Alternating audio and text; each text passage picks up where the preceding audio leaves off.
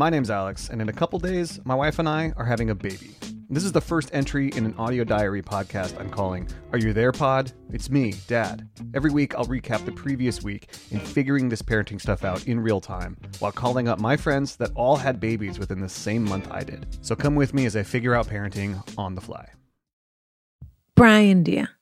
Hi, Rana. Keep this on the down low because we're not supposed to be back yet. Ooh, DL, baby. This is just a little something. We keep doing that. We always do this. We say, we're gone vacation. And then I have to admit, I hate leaving the feed empty.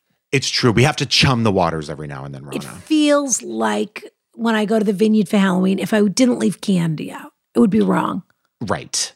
I can't be there, but I still want you to have some kind of an experience. Exactly. And a full-size candy bar experience. She does a full-size candy Snicker bar. And by the way, if you're allergic to peanuts, too bad. You know what? It is too bad. Because a Snicker is in many ways because we've never addressed the peanut allergies, Rana. You have never moved to a Milky Way. Well, you're right. I've never heard of from the peanut lobby. The peanut allergy lobby. Yeah. In any event, what we have for people today. Last week we did, if you haven't already listened, go back and listen. We did a feed drop swap. Add to Cart. With Add to Cart, who we love Kulap. We love Sujin. And Rana Glickman went over there and elevated all of that business. And there I was. So we gave them that, and we hope they listen. And I hope they'll continue to listen to their show. Of course. I've got another recommendation for people that I'm putting right here in this feed. Yes. The podcast is called The Jewish Bazaar. Bazaar. I hope people don't feel alienated by the name. The Jewish Bazaar. It's a fabulous Well, by the way, if they podcast. do feel alienated, then even more reason to listen to it. Correct. Yeah. It's a fabulous new podcast brought to you by Reboot Studios. And which is so fabulous. These two incredible scholars. Yeah. One of them from the YIVO Institute, Eddie Portnoy. Wow. The other one from the University of Wisconsin, Tony Michaels. Okay. Little known fact, he's also a big wave surfer from Northern California. I was not expecting that. Very sexy. That is very sexy. Yeah. Yeah. And it's these two fabulous guys. And then there's a hostess who's, I don't know why. Honestly, I don't really know what she's adding to the situation. She was one of my favorite parts. No, she might have been my favorite part. You know, she sort of acts as a surrogate for the audience. Oh, I didn't know that. You know, that sort of thing. So stunning and hilarious. Kind of an airhead. Comes off as kind of an airhead. But it keeps things moving. Right. Keeps things moving. Yeah. In any event, the three of them do this show where they talk about these crazy little known tropes and facts from Jewish history. Basically, all the stuff that your parents and your rabbi would rather you didn't know. Because they just want everyone to think, oh, everything's on the up and up. And then you hear the story about, Pesach Rosenberg, or Rubenstein, rather, who was a, murderer at the turn of the century, that sort of thing. And you think there's a Jewish murder, and then they say, oh, what about David, what's his name, son of Sam? But they said he was adopted.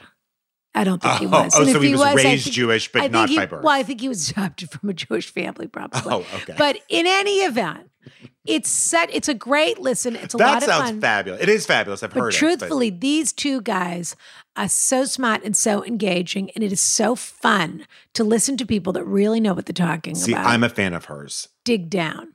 And then there's, the hostess. But in any event, it's called The Jewish Bazaar. It's right here in our feed. If you love it, you can go subscribe on their feed. You should. But you can listen to the first episode here. We hope you love it. And we'll see you next week with a fresh new episode. I want to just know, I want to take a poll. What other podcasts take a break so they can reset and come back better than ever and still give you content you haven't heard? Absolutely nobody. And by the way, as everyone knows, the Patreon is still new every week. I know, but this is one of those businesses where people say, why'd they go out of business? And the answer is that how could we possibly stay in business with the amount of content that we're producing? That's right.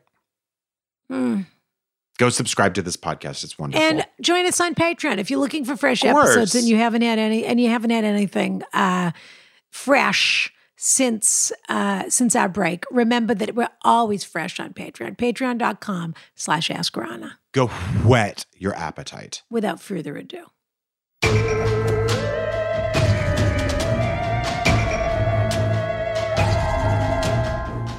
Hi, I'm Jessica Chaffin, and welcome to the Jewish Bazaar, where me and my two illustrious co-hosts, Mr. Tony Michaels of the University of Wisconsin at Madison, distinguished professor. Have I got that right, Tony? That's exactly right.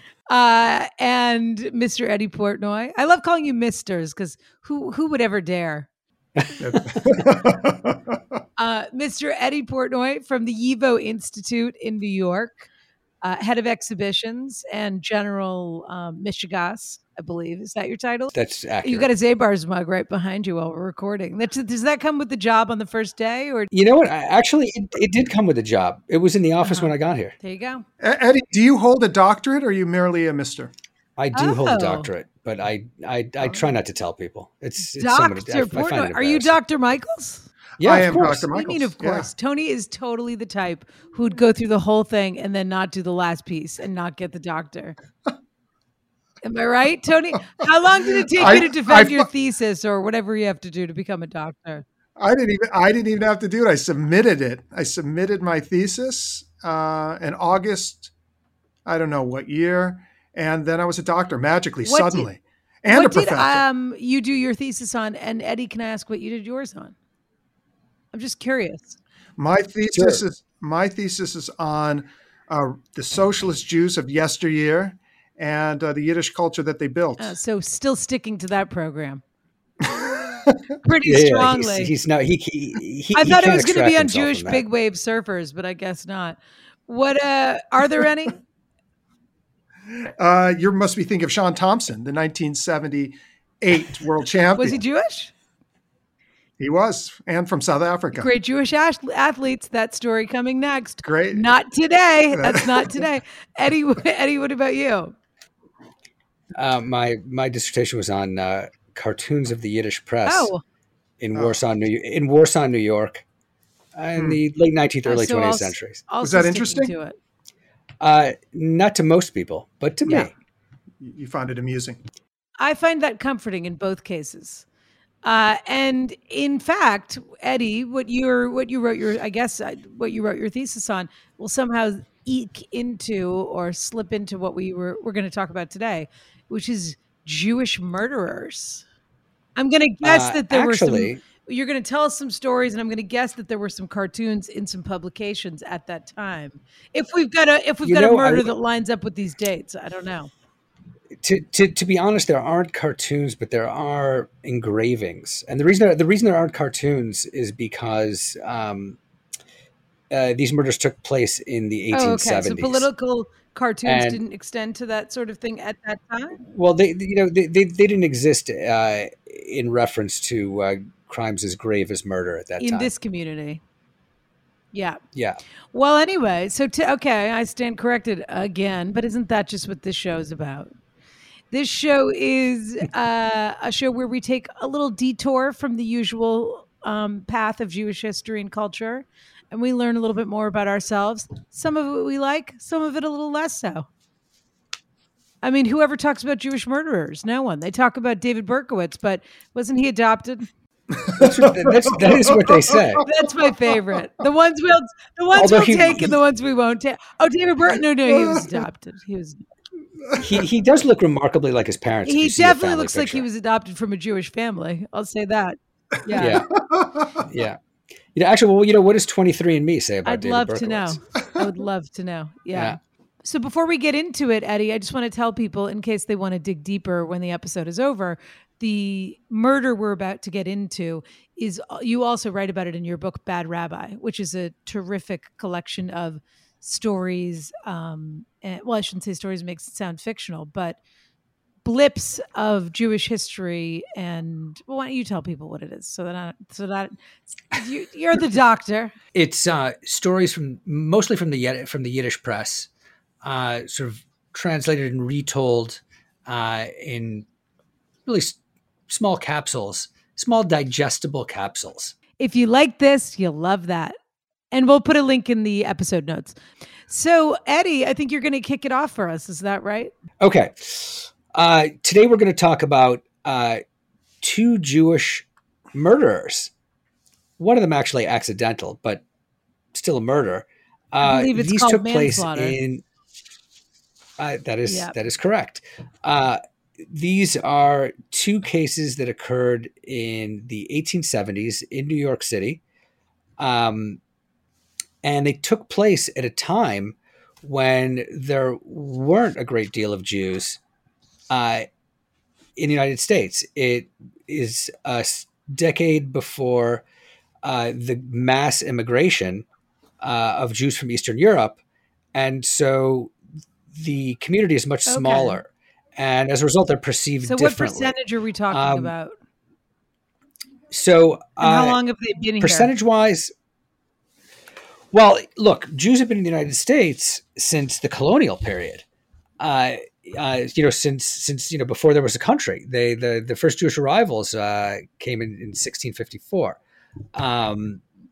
But you know what? Maybe we should let Tony, who's more expert in these affairs, give us like a little brief overview of. Give us a very short context, if this is relevant to your tale, Eddie, of what we're talking about, because I think obviously these days most of us associate New York with having a bustling Jewish community, and I'm going to guess that at this time the Jew was more of a stranger than they are now, but maybe not.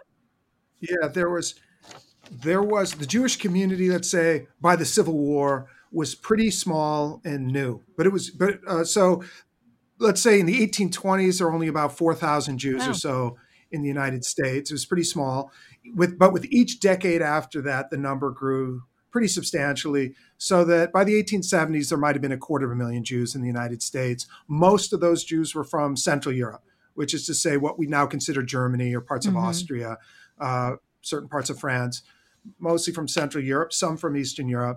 And then in the 1870s, the numbers started growing pretty significantly. And most of the people coming were from Eastern Europe, from the Russian Empire mostly. And so that by World War I don't know, there were about 2 million Jews in the United States. We don't have exact numbers, maybe more than that by World War I. So the 1870s was the beginning of a real large influx of Jews that grew with each decade up to World War I. What percentage of the United States? I don't know, less than 1% at the start of this story. Right by the end of the Civil War, it's under one. I think it's under 1%. And what does it feel like? Population. What does New York feel like at that time? Just in terms of the Jewish community, meaning now, obviously the Jewish community is a very visible and important part of the fabric of New York.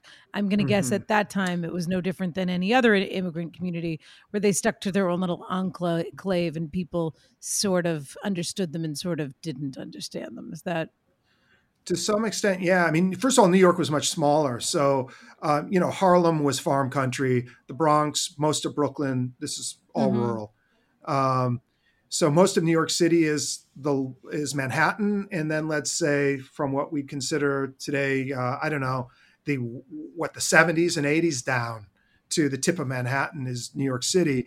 And Jews are clustering in the Lower East Side, which is the home to the largest Jewish community in the United States, even at this early point. At the time, the Lower East Side was called Klein Deutschland, or Little Germany. Most of the residents of the Lower East Side are Germans, not Jews, Protestants, some Catholics, German speakers. And in that overall German settlement in the Lower East Side, or Klein Deutschland, there were Jews from Central Europe, as I said before, but also a growing number of Yiddish-speaking Eastern European Jews from the Russian Empire. And that community is starting to burgeon. So by the 1890s, it's almost entirely Jewish on the Lower East Side. So at the 1870s, in a way, it's a real transitional decade from the time in which the number of Jews in New York is small, not insignificant, but still fairly small, to by the end of the decade, it was really large, and Jews were on the verge of becoming, in the early 20th century, on the verge of becoming the largest immigrant group in New York. The Irish were very big already. The Germans were especially large in the mid to late 19th century. Then come the Jews in really large numbers at the end of the late 19th century, and then Italians. in large numbers. So that, again, Jews are just a fairly small minority in the 1870s. By 1900, they, increasingly are defining New York, with more and more groups coming as well. But let's get back to the murders. Okay, it's the new year, and you've been stewing about a health problem you have. You almost resort to texting your group chat to get your friends' opinions. That's probably not the smartest thing in the world to do when it comes to medical advice, because you're extremely unlikely to find quality medical advice in your group chat. At least, certainly in my group chat. Unless you're in one that's all doctors, I suppose. And I bet you have one running like that, Rana, but I don't. But you can find it from a doctor on ZocDoc. Thousands of medical professionals on ZocDoc are there to help you. They listen like a friend and give you the expert care you need. When was the last time you had a doctor actually listen to you? Oh, it's so true. ZocDoc is the only free app that lets you find and book doctors who are patient reviewed. So, people that have been there and have had the experience, and they're being honest about it. They take your insurance, are available when you need them, and treat almost every condition under the sun. No more Dr. Roulette or scouring the internet for questionable reviews. With ZocDoc, you have a trusted guy to connect you to your favorite doctor you haven't met yet. Fabulous. So go to ZocDoc.com/AskRana. Ever heard of it, Rana? And download the ZocDoc app for free. Then find and book a top-rated doctor today. Many are available within 24 hours. When can you ever say that? When can you ever get in with a doctor in 24 hours when you need one? Are you kidding? That's ZocDoc.com/AskRana. ZocDoc.com/AskRana. Do yourself a favor. Start the new year right. Address that little question that's been nagging in the back of your head and do it today with ZocDoc. Brian. Rana. If I've got a New Year's resolution, I'll tell you what it is. Okay. I'm tired of, there's all these things. I signed up for one trial because I wanted to watch one show on one streaming service. I have, you wouldn't believe it, a gym membership, I'm sure, that's still floating out there that I haven't gotten rid of. All of these things. I somehow have a subscription to a car magazine, and I didn't understand how. So there you go. All on the bottom of your to-do list or in the back of your head, driving you crazy. And you just think, when am I going to find the time to do forgot password and figure this out? Well, I've got news for you. Lay it on me. This is good news. Rocket Money, formerly known as Truebill, is a personal finance app that finds and cancels your unwanted subscriptions, monitors your spending, and helps you lower your bills all in one place. My understanding is you've done this. I do this. And I have to say, they canceled a few magazine subscriptions I didn't know I had, including, and they canceled a streaming service that I forgot that I had signed up for. It was like a very obscure one where I wanted to watch one show. Not only that, they literally lowered my cell phone bill. Unbelievable. Yeah. And just with the click of a button. Just with the click of a button. So literally I'm saving hundreds of dollars a year by using this. And there's no unwanted conversations. You just go into the list, you click on, off, whatever you want to do, and they do it all for you. It's amazing. Stop throwing your money away. Cancel unwanted subscriptions. Manage your expenses the easy way by going to rocketmoney.com/AskRana. That's rocketmoney.com/AskRana. This is how you start the new year right.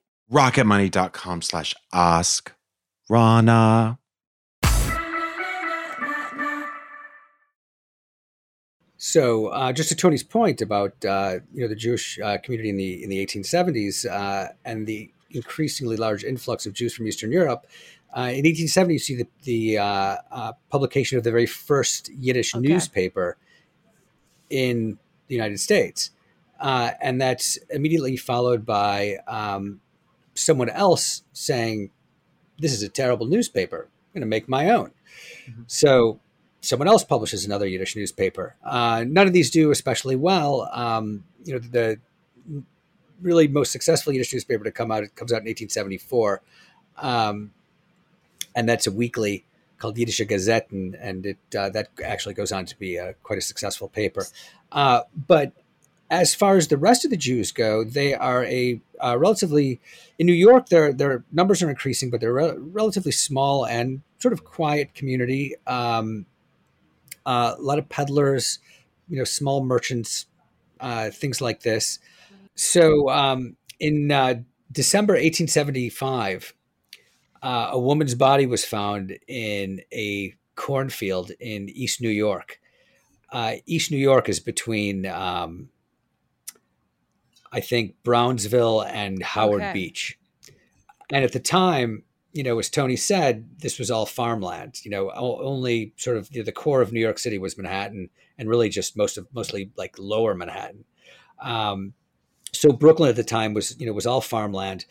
A farmhand finds this body in a cornfield on December 15th, 1875, and it's been slashed in the neck. There's blood all over the place. It's, a gooey, gross murder. And so the farmhand goes to the farmer and tells him that he's found this body. The farmer contacts the Brooklyn police. Brooklyn is not yet part of New York City. It's its own city. And so the police come and investigate. They find a knife nearby, and they bring the body into the Brooklyn morgue. And they put out word in Brooklyn that a body was found, and if people have someone missing, they should come to the morgue and see if they can identify this body, see if it's one of their relatives. And, a few dozen people come in and no one's able to identify the body. And so the police conclude, well, maybe she came from New York, meaning, Manhattan. So they put an advertisement in a newspaper for describing this woman, what she's wearing, where she was found, and that she's no longer alive. Now, at the same time, there's a family that lives on Bayard Street on the Lower East Side named Rubenstein. And they had a woman who worked for them named Sarah Alexander. Sarah was also a relative of theirs, but a more recently arrived and poor immigrant. And she sort of worked kind of as a maid in their house. And one of the things she did was she helped nurse her cousin, Pesach Rubenstein, back to health when he had consumption. What a great Ellis Island name, by the way, Sarah Alexander. Right. Actually, names didn't get changed at Ellis Island. Well, then she didn't come here named Sarah Alexander.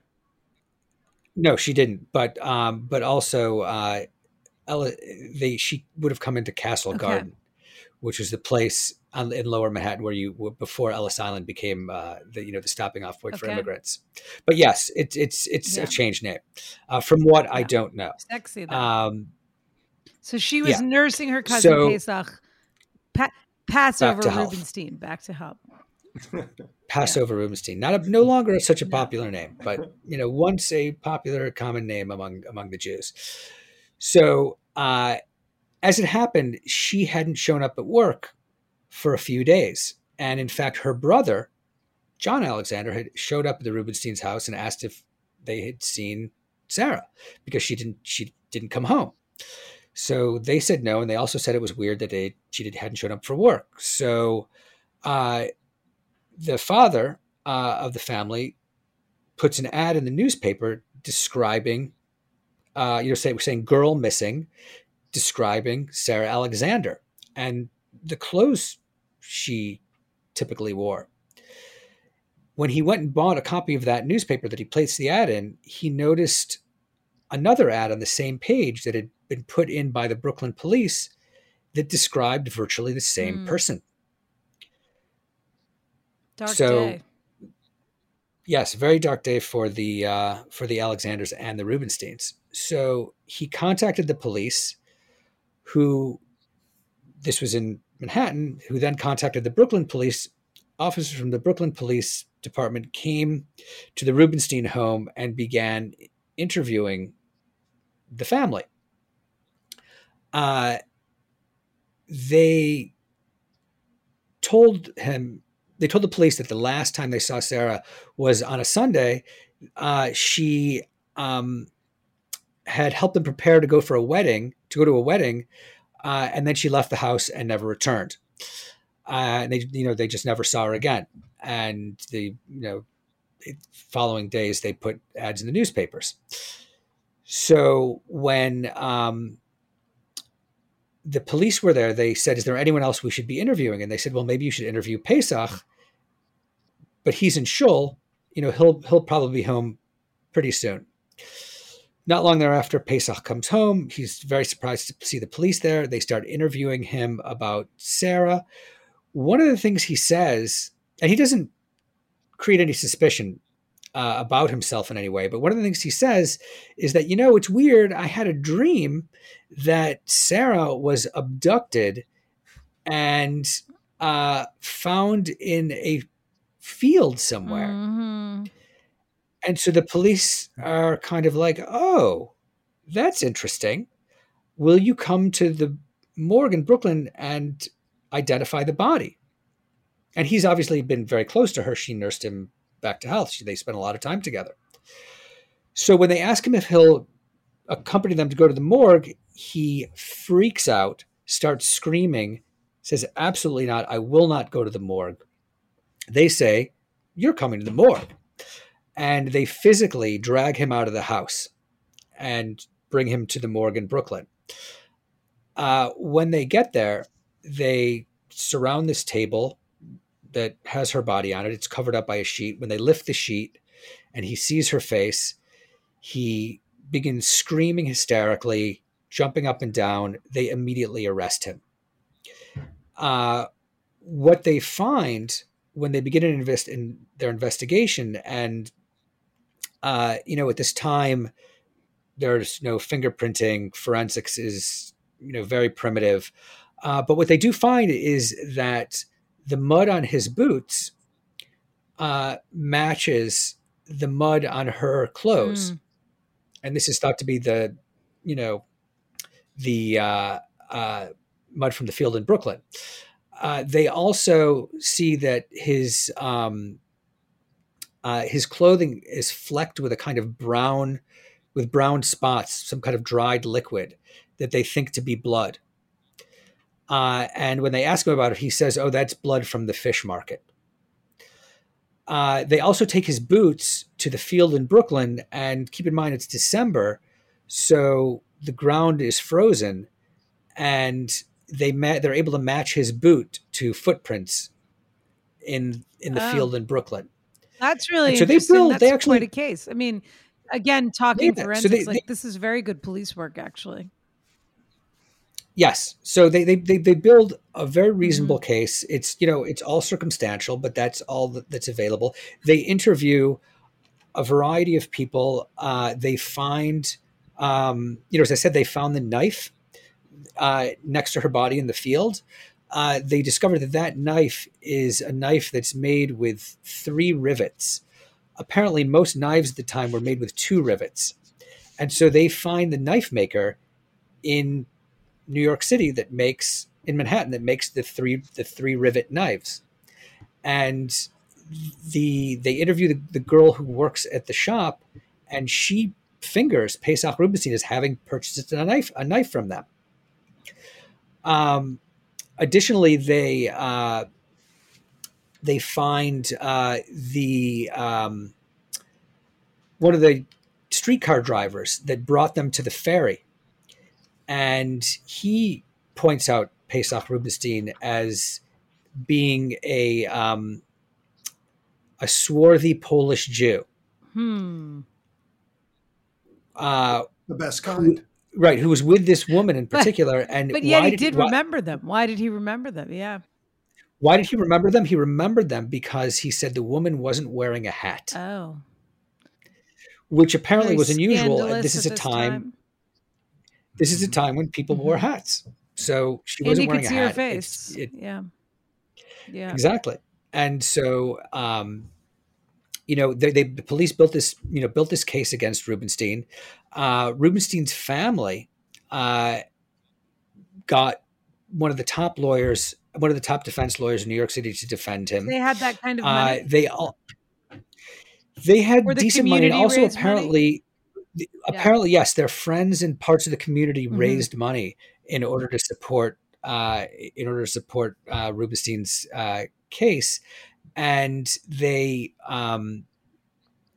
at the trial, the family and the defense brought in a number of witnesses that could supposedly place Rubenstein in other locations. Unfortunately, none of these worked out. There was always someone else. Like the prosecution basically took it apart. One person said that I saw him in Schull on the day that the body that he was supposed to be murdering this woman in East New York, and someone else said no, I saw him in the market, right, and he couldn't have been. They overdid it. He couldn't have been in 13 places at once. Right. They totally, they screwed it up. They even brought in someone who allegedly claimed that someone else did it. But that person couldn't keep his story straight either. And so as a result, and I also have to add that the trial took place in Brooklyn because that's where the body was found. And that's where the murder took place. And it was an enormously popular trial. Virtually, every newspaper in New York City wrote, this was front page news in every New York City newspaper. Additionally, people lined up to get into the trial just as, viewers. It was a popular venue what did they for call this trial? And was it the subject of like pamphlets and serials at that time? Yes.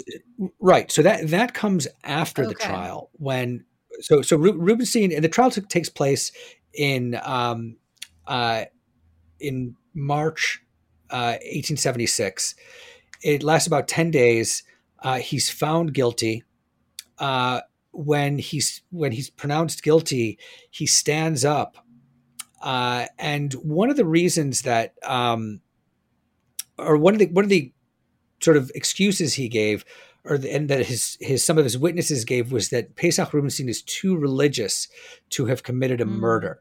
He's an extremely devout man, and there's no way that he would have ever done this. When he's pronounced guilty, he stands up, and he from behind his ears he unfurls his payas. He has a very long payas. He unfurls them, and he says, "Do you see these? These would prevent me from committing any crime. I'm innocent." Wow. And with that, he's carted off to prison, the Raymond Street jail in Brooklyn, which is a notoriously horrible jail with, rats and mold, and it's generally disgusting. And he's sentenced to hang. Can I ask, do we know anything about him? Meaning, like, did he have a job, or was he just a professional shul goer? Did this illness, No, right. I don't know how old he was, but did this illness, you always hear the stories of he was a weirdo, he tortured a cat, he did this, he did that. I know we're going to know more soon about the relationship between him and Sarah Alexander, but I'm just really curious because that's such a psycho thing to do, to stand up in front of the courtroom and to pronounce himself in that way is such a sociopathic or psychopathic thing to do. Right. He also could have been caught up in the fervor of the community. This is really dramatic. The trial and the community supporting him, and he's a celebrity. Right. Well, yes. A notorious celebrity, but he is the center of everyone's, of the gossip in this moment of New York and of the community. Yeah. Right. So what the prosecution is able to bring out is Rubenstein's motive. So it turns out that Sarah Alexander was pregnant. And wow. Pesach Rubenstein had found out that his wife was on her way over to New York from Poland. Oh. So the fact that he got his cousin pregnant when his wife was, let's say, imminently, according to 1876 terms, which means, in a couple sometime of in weeks. the next 9 months, she's going to be here. Right. Yeah. When she was arriving, he felt that this was a situation that he had to take care of. Now, abortion at the time was illegal. That was one route that could have been taken. But he didn't take that route. I think that it looks like his first, he apparently didn't speak to her. His first move was to murder her, which is insane. She told him that she was pregnant, and then he lured her to this cornfield and violently murdered her? Yes. Huh. Yeah. And then flashed his payas. Where were his payas then, Tony? I couldn't under a find very them. furry hat, Right. I guess. It was gold. Under a hat. Did not, Yeah. It's so it's so for the That Jewish is a community, this is a fun, very upsetting. animated show or whatever. If you think of it like someone who's about to do something terrible, and then their payas animate and come to life and become like ropes holding their arms back before they can strangle somebody. If I was an animator, that'd be kind of fun. I could see that in Big Mouth. That could be a show, character. which people should watch.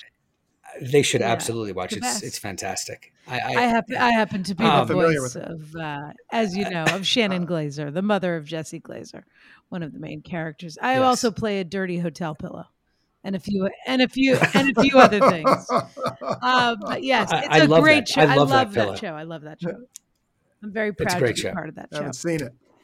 Your son should watch it, Tony. Your kids would love it. How old? Yeah. Yes, actually, you know what? My kids loved it. Your kids would also love it. It's just funny I'd love as to see can it. be and dirty. You could. It's a family show. I've seen Captain Underpants. No. This is it's not very the same. different. Yeah. But anyway, we digress. This isn't a Netflix commercial. This is It's a Pesach Rubin so he goes. So anyway, he declares he's not guilty. Then what? I mean, but the court has already put him away. Right. He's guilty, and there's a motive. He's guilty. But do we know anything else though about his life up until then, or this is just a desperate man who felt cornered, and this is what he did? He had been in the country for about 3 years. His family, his parents, or it was actually his father and his stepmother, and I believe some of his brothers and sisters had come before him, and they probably suggested that he come as well because there was opportunity there, and he worked as a kind of jewelry peddler, sort of on the street peddling jewelry to people. I don't know how successful he was, but he obviously wasn't in good health. And I don't know how long it took for him to. Did he have consumption or something like that, or was he just? He had consumption, and as I said, Sarah Alexander was hired to nurse him back to health. She did an excellent job. She nursed him back to health so well that he managed to get her pregnant. So he's, as I said, found guilty, put in jail. He's sentenced to death, sentenced to hang. Now, in the meantime, every New York City newspaper is writing about this. And one of the amazing things that has to do with this case is that I found out, I had never heard of this case before. And at the time I came across it, I was in graduate school, and I had read, thousands of pages of texts on American Jewish history. I, had sat in hundreds of hours of classes. This seemed important, and yet I'd never heard of it. So I went to the American Jewish history section of the library and started pulling books off shelves, looking in the indexes for Pesach Rubinstein. And I pulled about 40 or 50 books off the shelves, and I found Pesach Rubinstein in 3 books. In one book, there was two sentences written about him. In another book, there was a paragraph. And in a third book, which is a history of the Jews of Brownsville, Brooklyn, by Alter Landsman, there was about a page and a half. And that was it. And I was sort of startled because I was finding so much material in the New York City press about it. So at the time, and I want to say this is probably about 2004, 2005, a new database had come online of American historical newspapers from the 17th century to 1922, which is when at the time copyright ended, and it allowed them to put all of these digitized newspapers online. And it was searchable. So I went to this database, I put in Pesach Rubinstein and got 999 hits, which was the absolute total you could get. And what I discovered was that not only did every New York City newspaper write about this, but this was written about in virtually every single newspaper in the United States. It was almost as if it was syndicated. It was the story about the Jew murderer, or the murdered Hebrew Jewess, or the Hebrew murderer, like the Hebrew murderer of East New York. This was everywhere.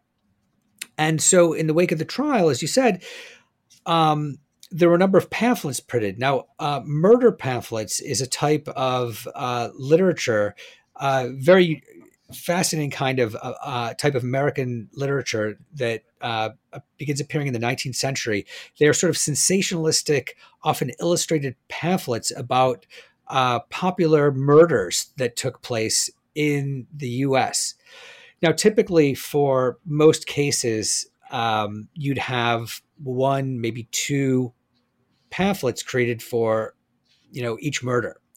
For Pesach Rubinstein, for the Pesach Rubinstein murder trial, you had 4 pamphlets created, and they're all illustrated. Him, perpetrating the murder, in the trial, praying in prison.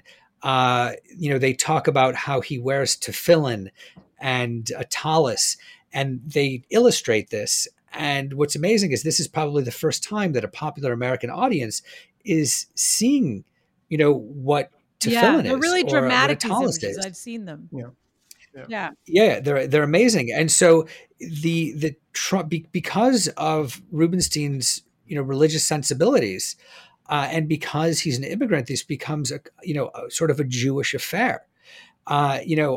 Really up until this time, Jews aren't perceived as, murderers, as threatening. They're not, the jails aren't full of Jews. They're seen as, reasonably upstanding citizens. And that's also the way they try to portray themselves. So the Pesach Rubinstein trial comes along and, sort of destroys this image. In addition, the trial was so popular that in addition to all of these pamphlets and newspaper articles that were printed, the entire trial transcript was published as a book in the wake of the trial. And were you able to get your hands on that book ever? Yeah, of course. Yeah, it's so amazing. Was it published by a Jewish press or a non-Jewish press?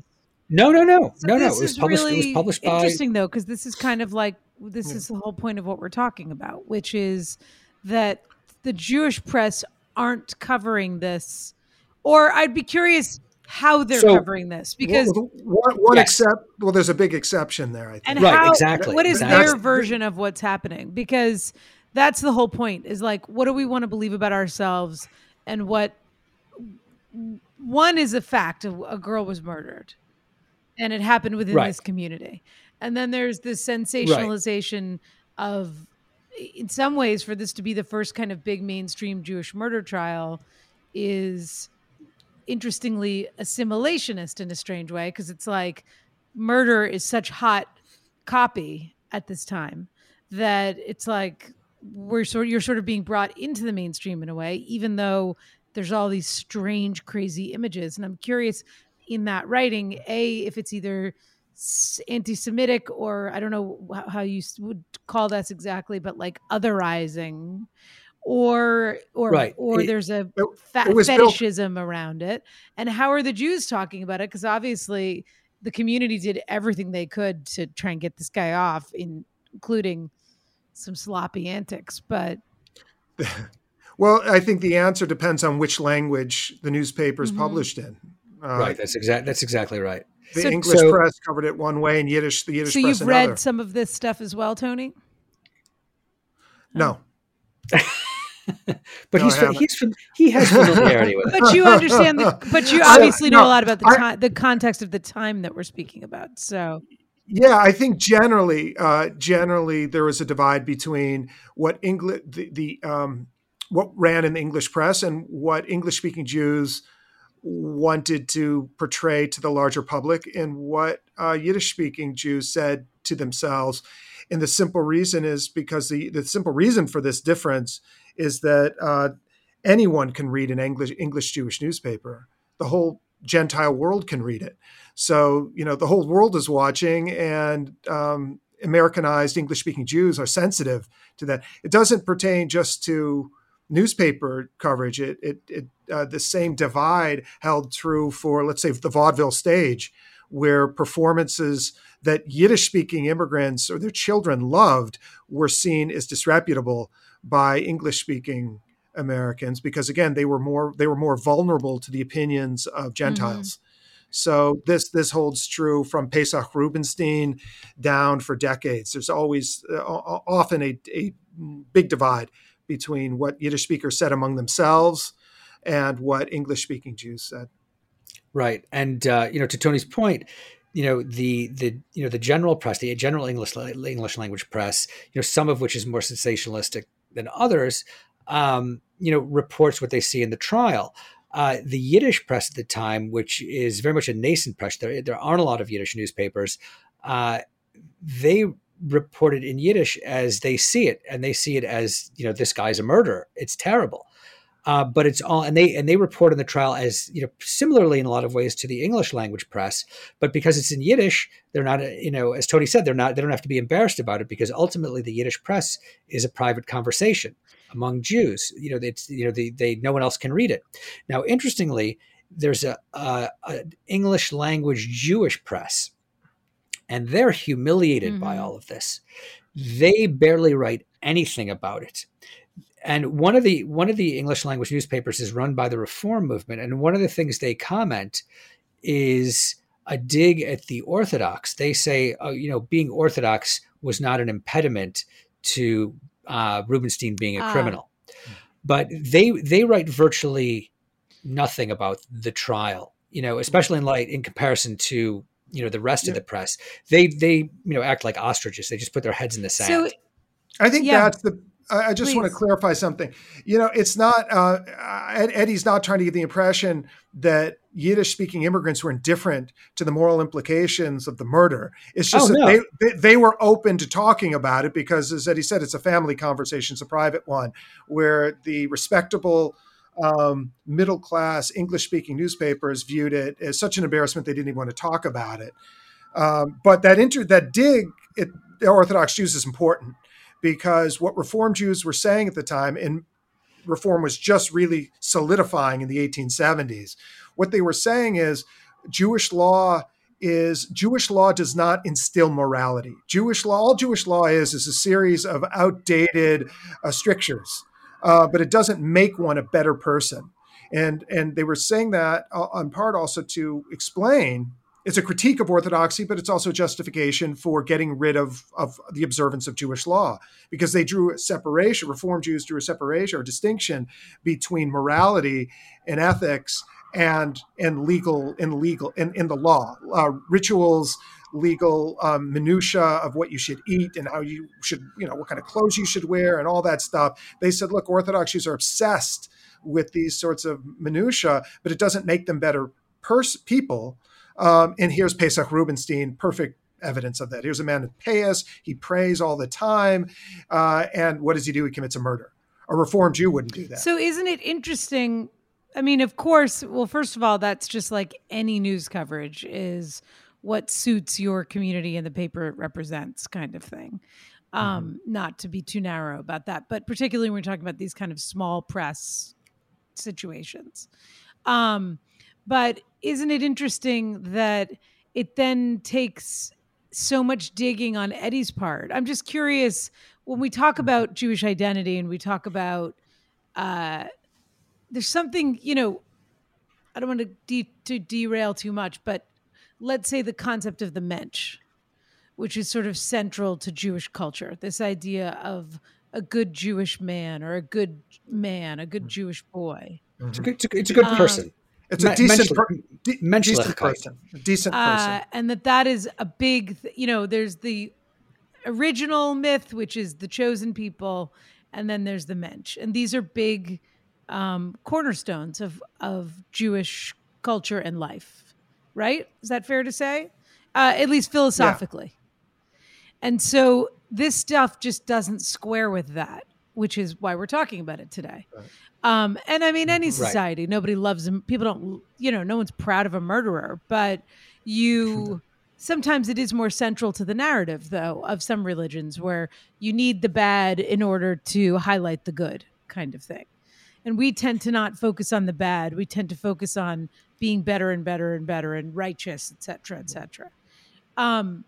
And so it's interesting that, like, who wrote the books that you were reading? The History of the Jews of Brownsville, that it's like a little mention here, a little mention there. And I'm curious, I think you have one more tale for us, but that maybe we can do an abridged version of. I'm just curious, actually, you don't even have to tell the whole story. I'm just curious if there are other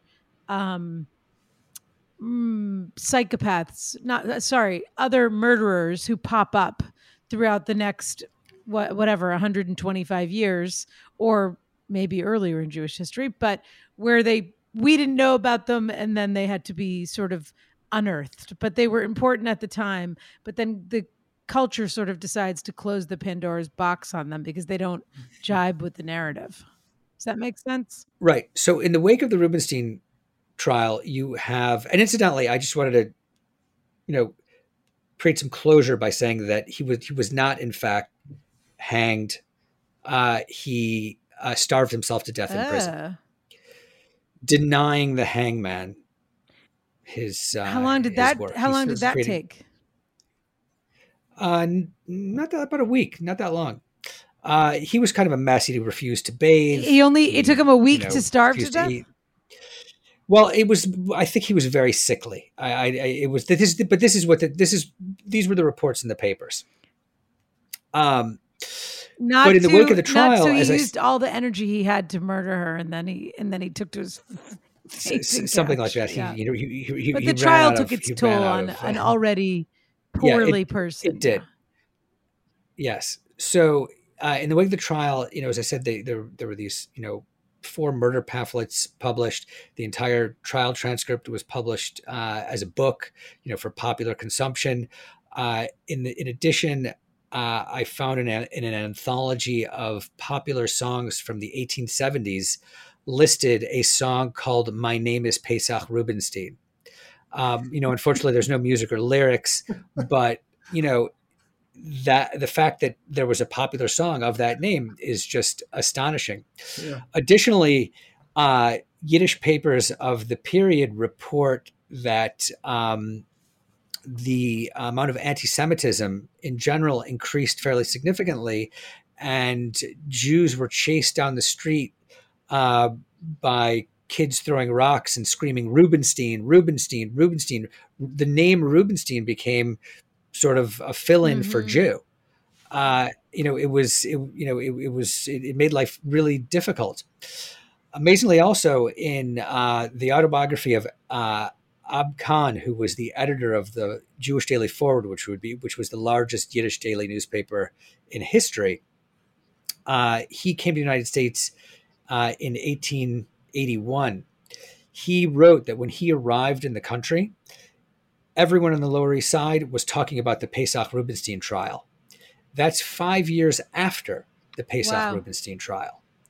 So it was something that deeply, deeply affected the Jewish community in really significant ways. And the fact that historians ignored this for so long is, to me, it's an indictment of American Jewish history in this respect, for having ignored this, because it was really the most significant interface of Jews and American media in the history of the country up until that point.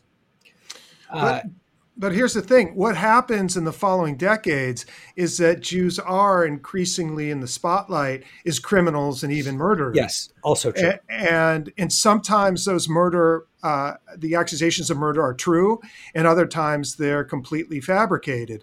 And this really weighs on Jews. So, is this for instance, like blood libel stuff?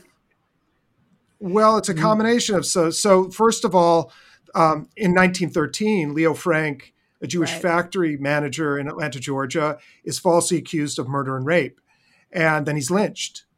The lynching is very serious. It helps the whole scandal around it, leads directly to the revival of the Ku Klux Klan, which had been dormant.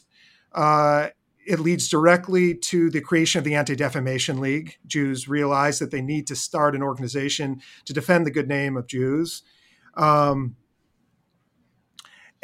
half of Georgia's Jew, or half of the Jews of Atlanta, leave the city permanently after that. I mean, that's the kind of scare there is around the lynching. I mean, it's unbelievable. So that's 1913. Then there's the blood libel accusation against Jews in 1928. That's in upstate New York, when a four-year-old girl wanders into the forest, wanders into the woods, disappears, and the town blames the Jews for killing her and using her blood for ritualistic purposes. Now, this is an old accusation. The blood libel is an old accusation in Europe. By this time, it's spread into the Middle East. But now, in the 1920s, it apparently had spread to the United States. Now, eventually, the girl was found, and the scandal died down. But still, it was yet another example of a false murder charge against Jews. So those were false. On the other hand, there were Jews, gangsters, for instance, were, of course, killing people all the time. Murder Incorporated also came into existence. This gang in Brownsville, Brooklyn, very near to where Pesach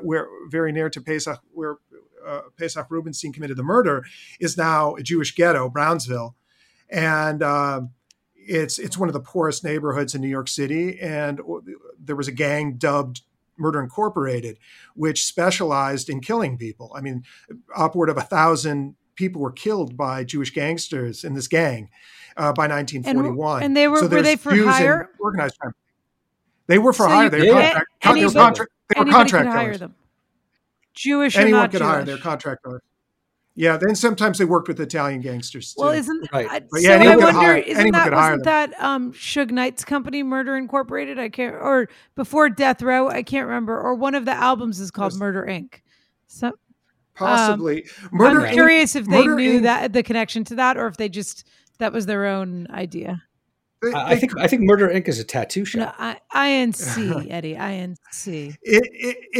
Murder Inc. is part of American popular culture. In 1960, there's a movie called Murder Incorporated, but in that starring Peter Falk and some others. But as I recall, Jewish references were taken out of the movie, so you didn't know it was a Jewish gang.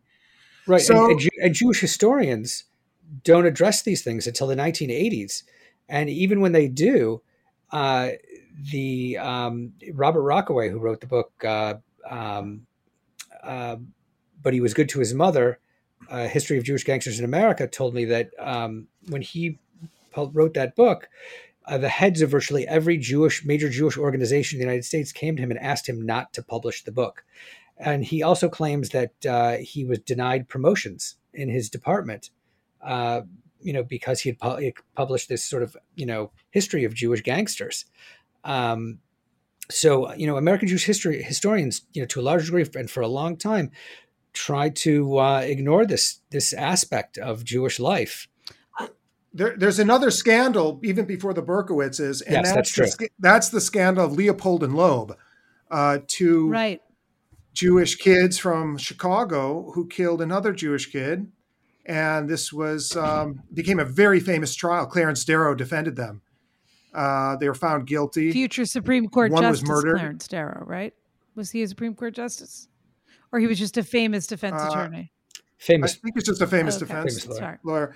But he was related to Upton Sinclair. St. Clair. Upton St. Clair.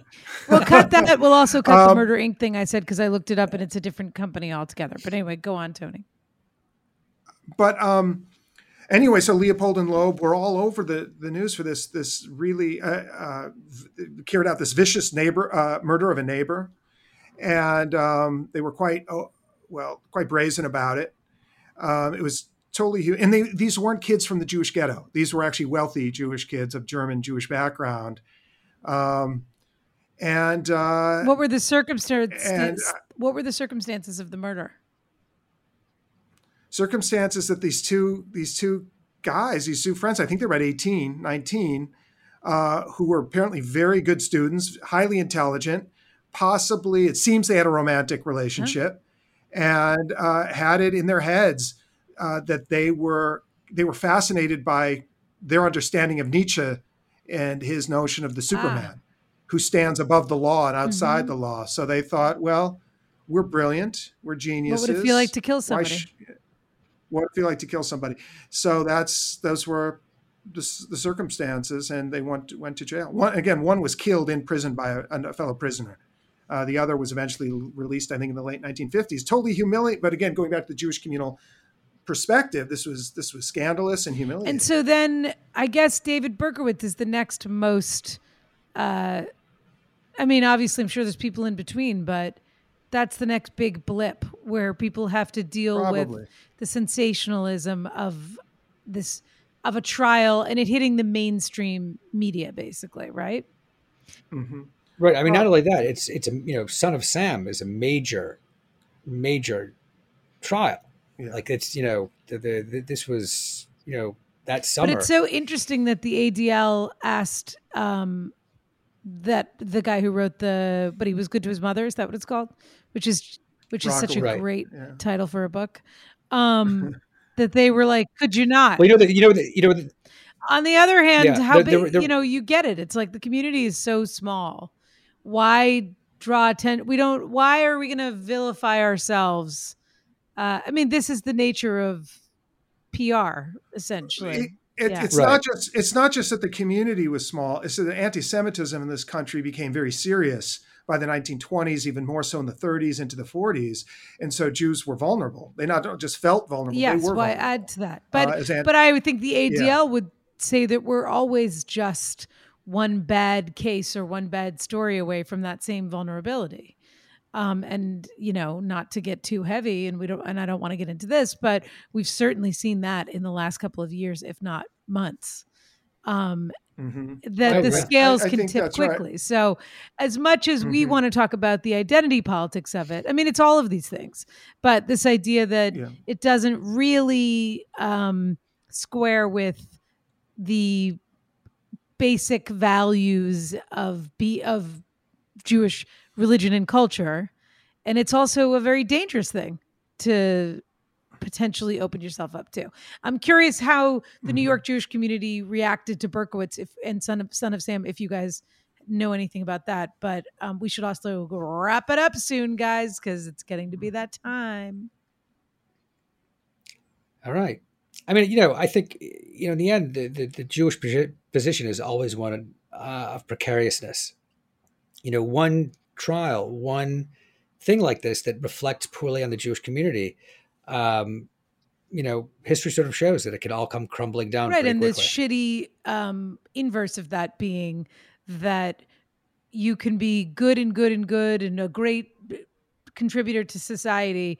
And in some quadrants of this world, there's always somebody looking to say, see, I told you that they killed babies. Right.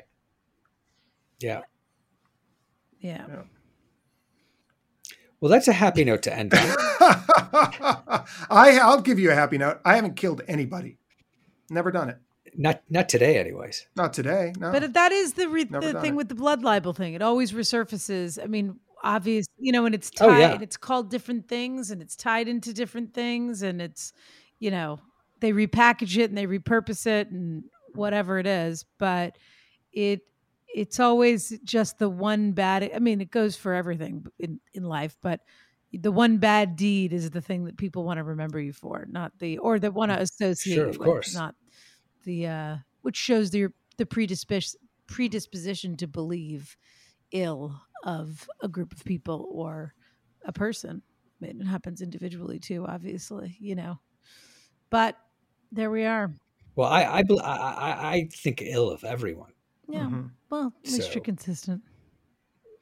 Yeah. Guys, this was really fascinating for me anyway. If there's even 6 people still listening, I mean, God bless them. But really, it is fascinating because it's ultimately about reflection, or I don't want to say self-reflection because it makes it seem too individual, but how a community chooses or doesn't choose to hold a mirror up to itself. And if you're interested in more fascinating snippets from Jewish culture and history, I definitely recommend Eddie's book. Which, Eddie, where can people get that, and tell them what it's called and where they can get it? The book is called Bad Rabbi and Other Strange But True Stories from the Yiddish Press. Ooh, look at that. Tony's got a copy. Wow. I'm so impressed. It is available from Stanford University Press's website or bookshop.org, is it?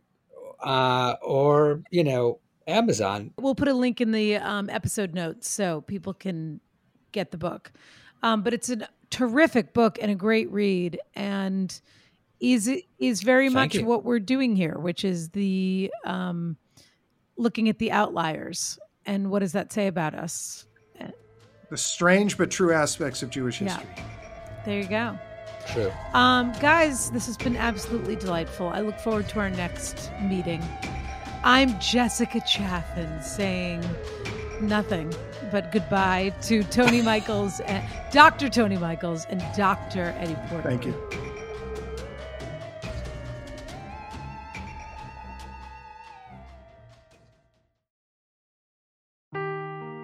Seeking the truth never gets old. Introducing June's Journey, the free-to-play mobile game that will immerse you in a thrilling murder mystery.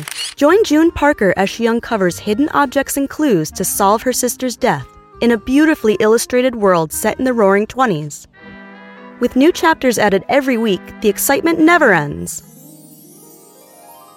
Download June's Journey now on your Android or iOS device, or play on PC through Facebook Games.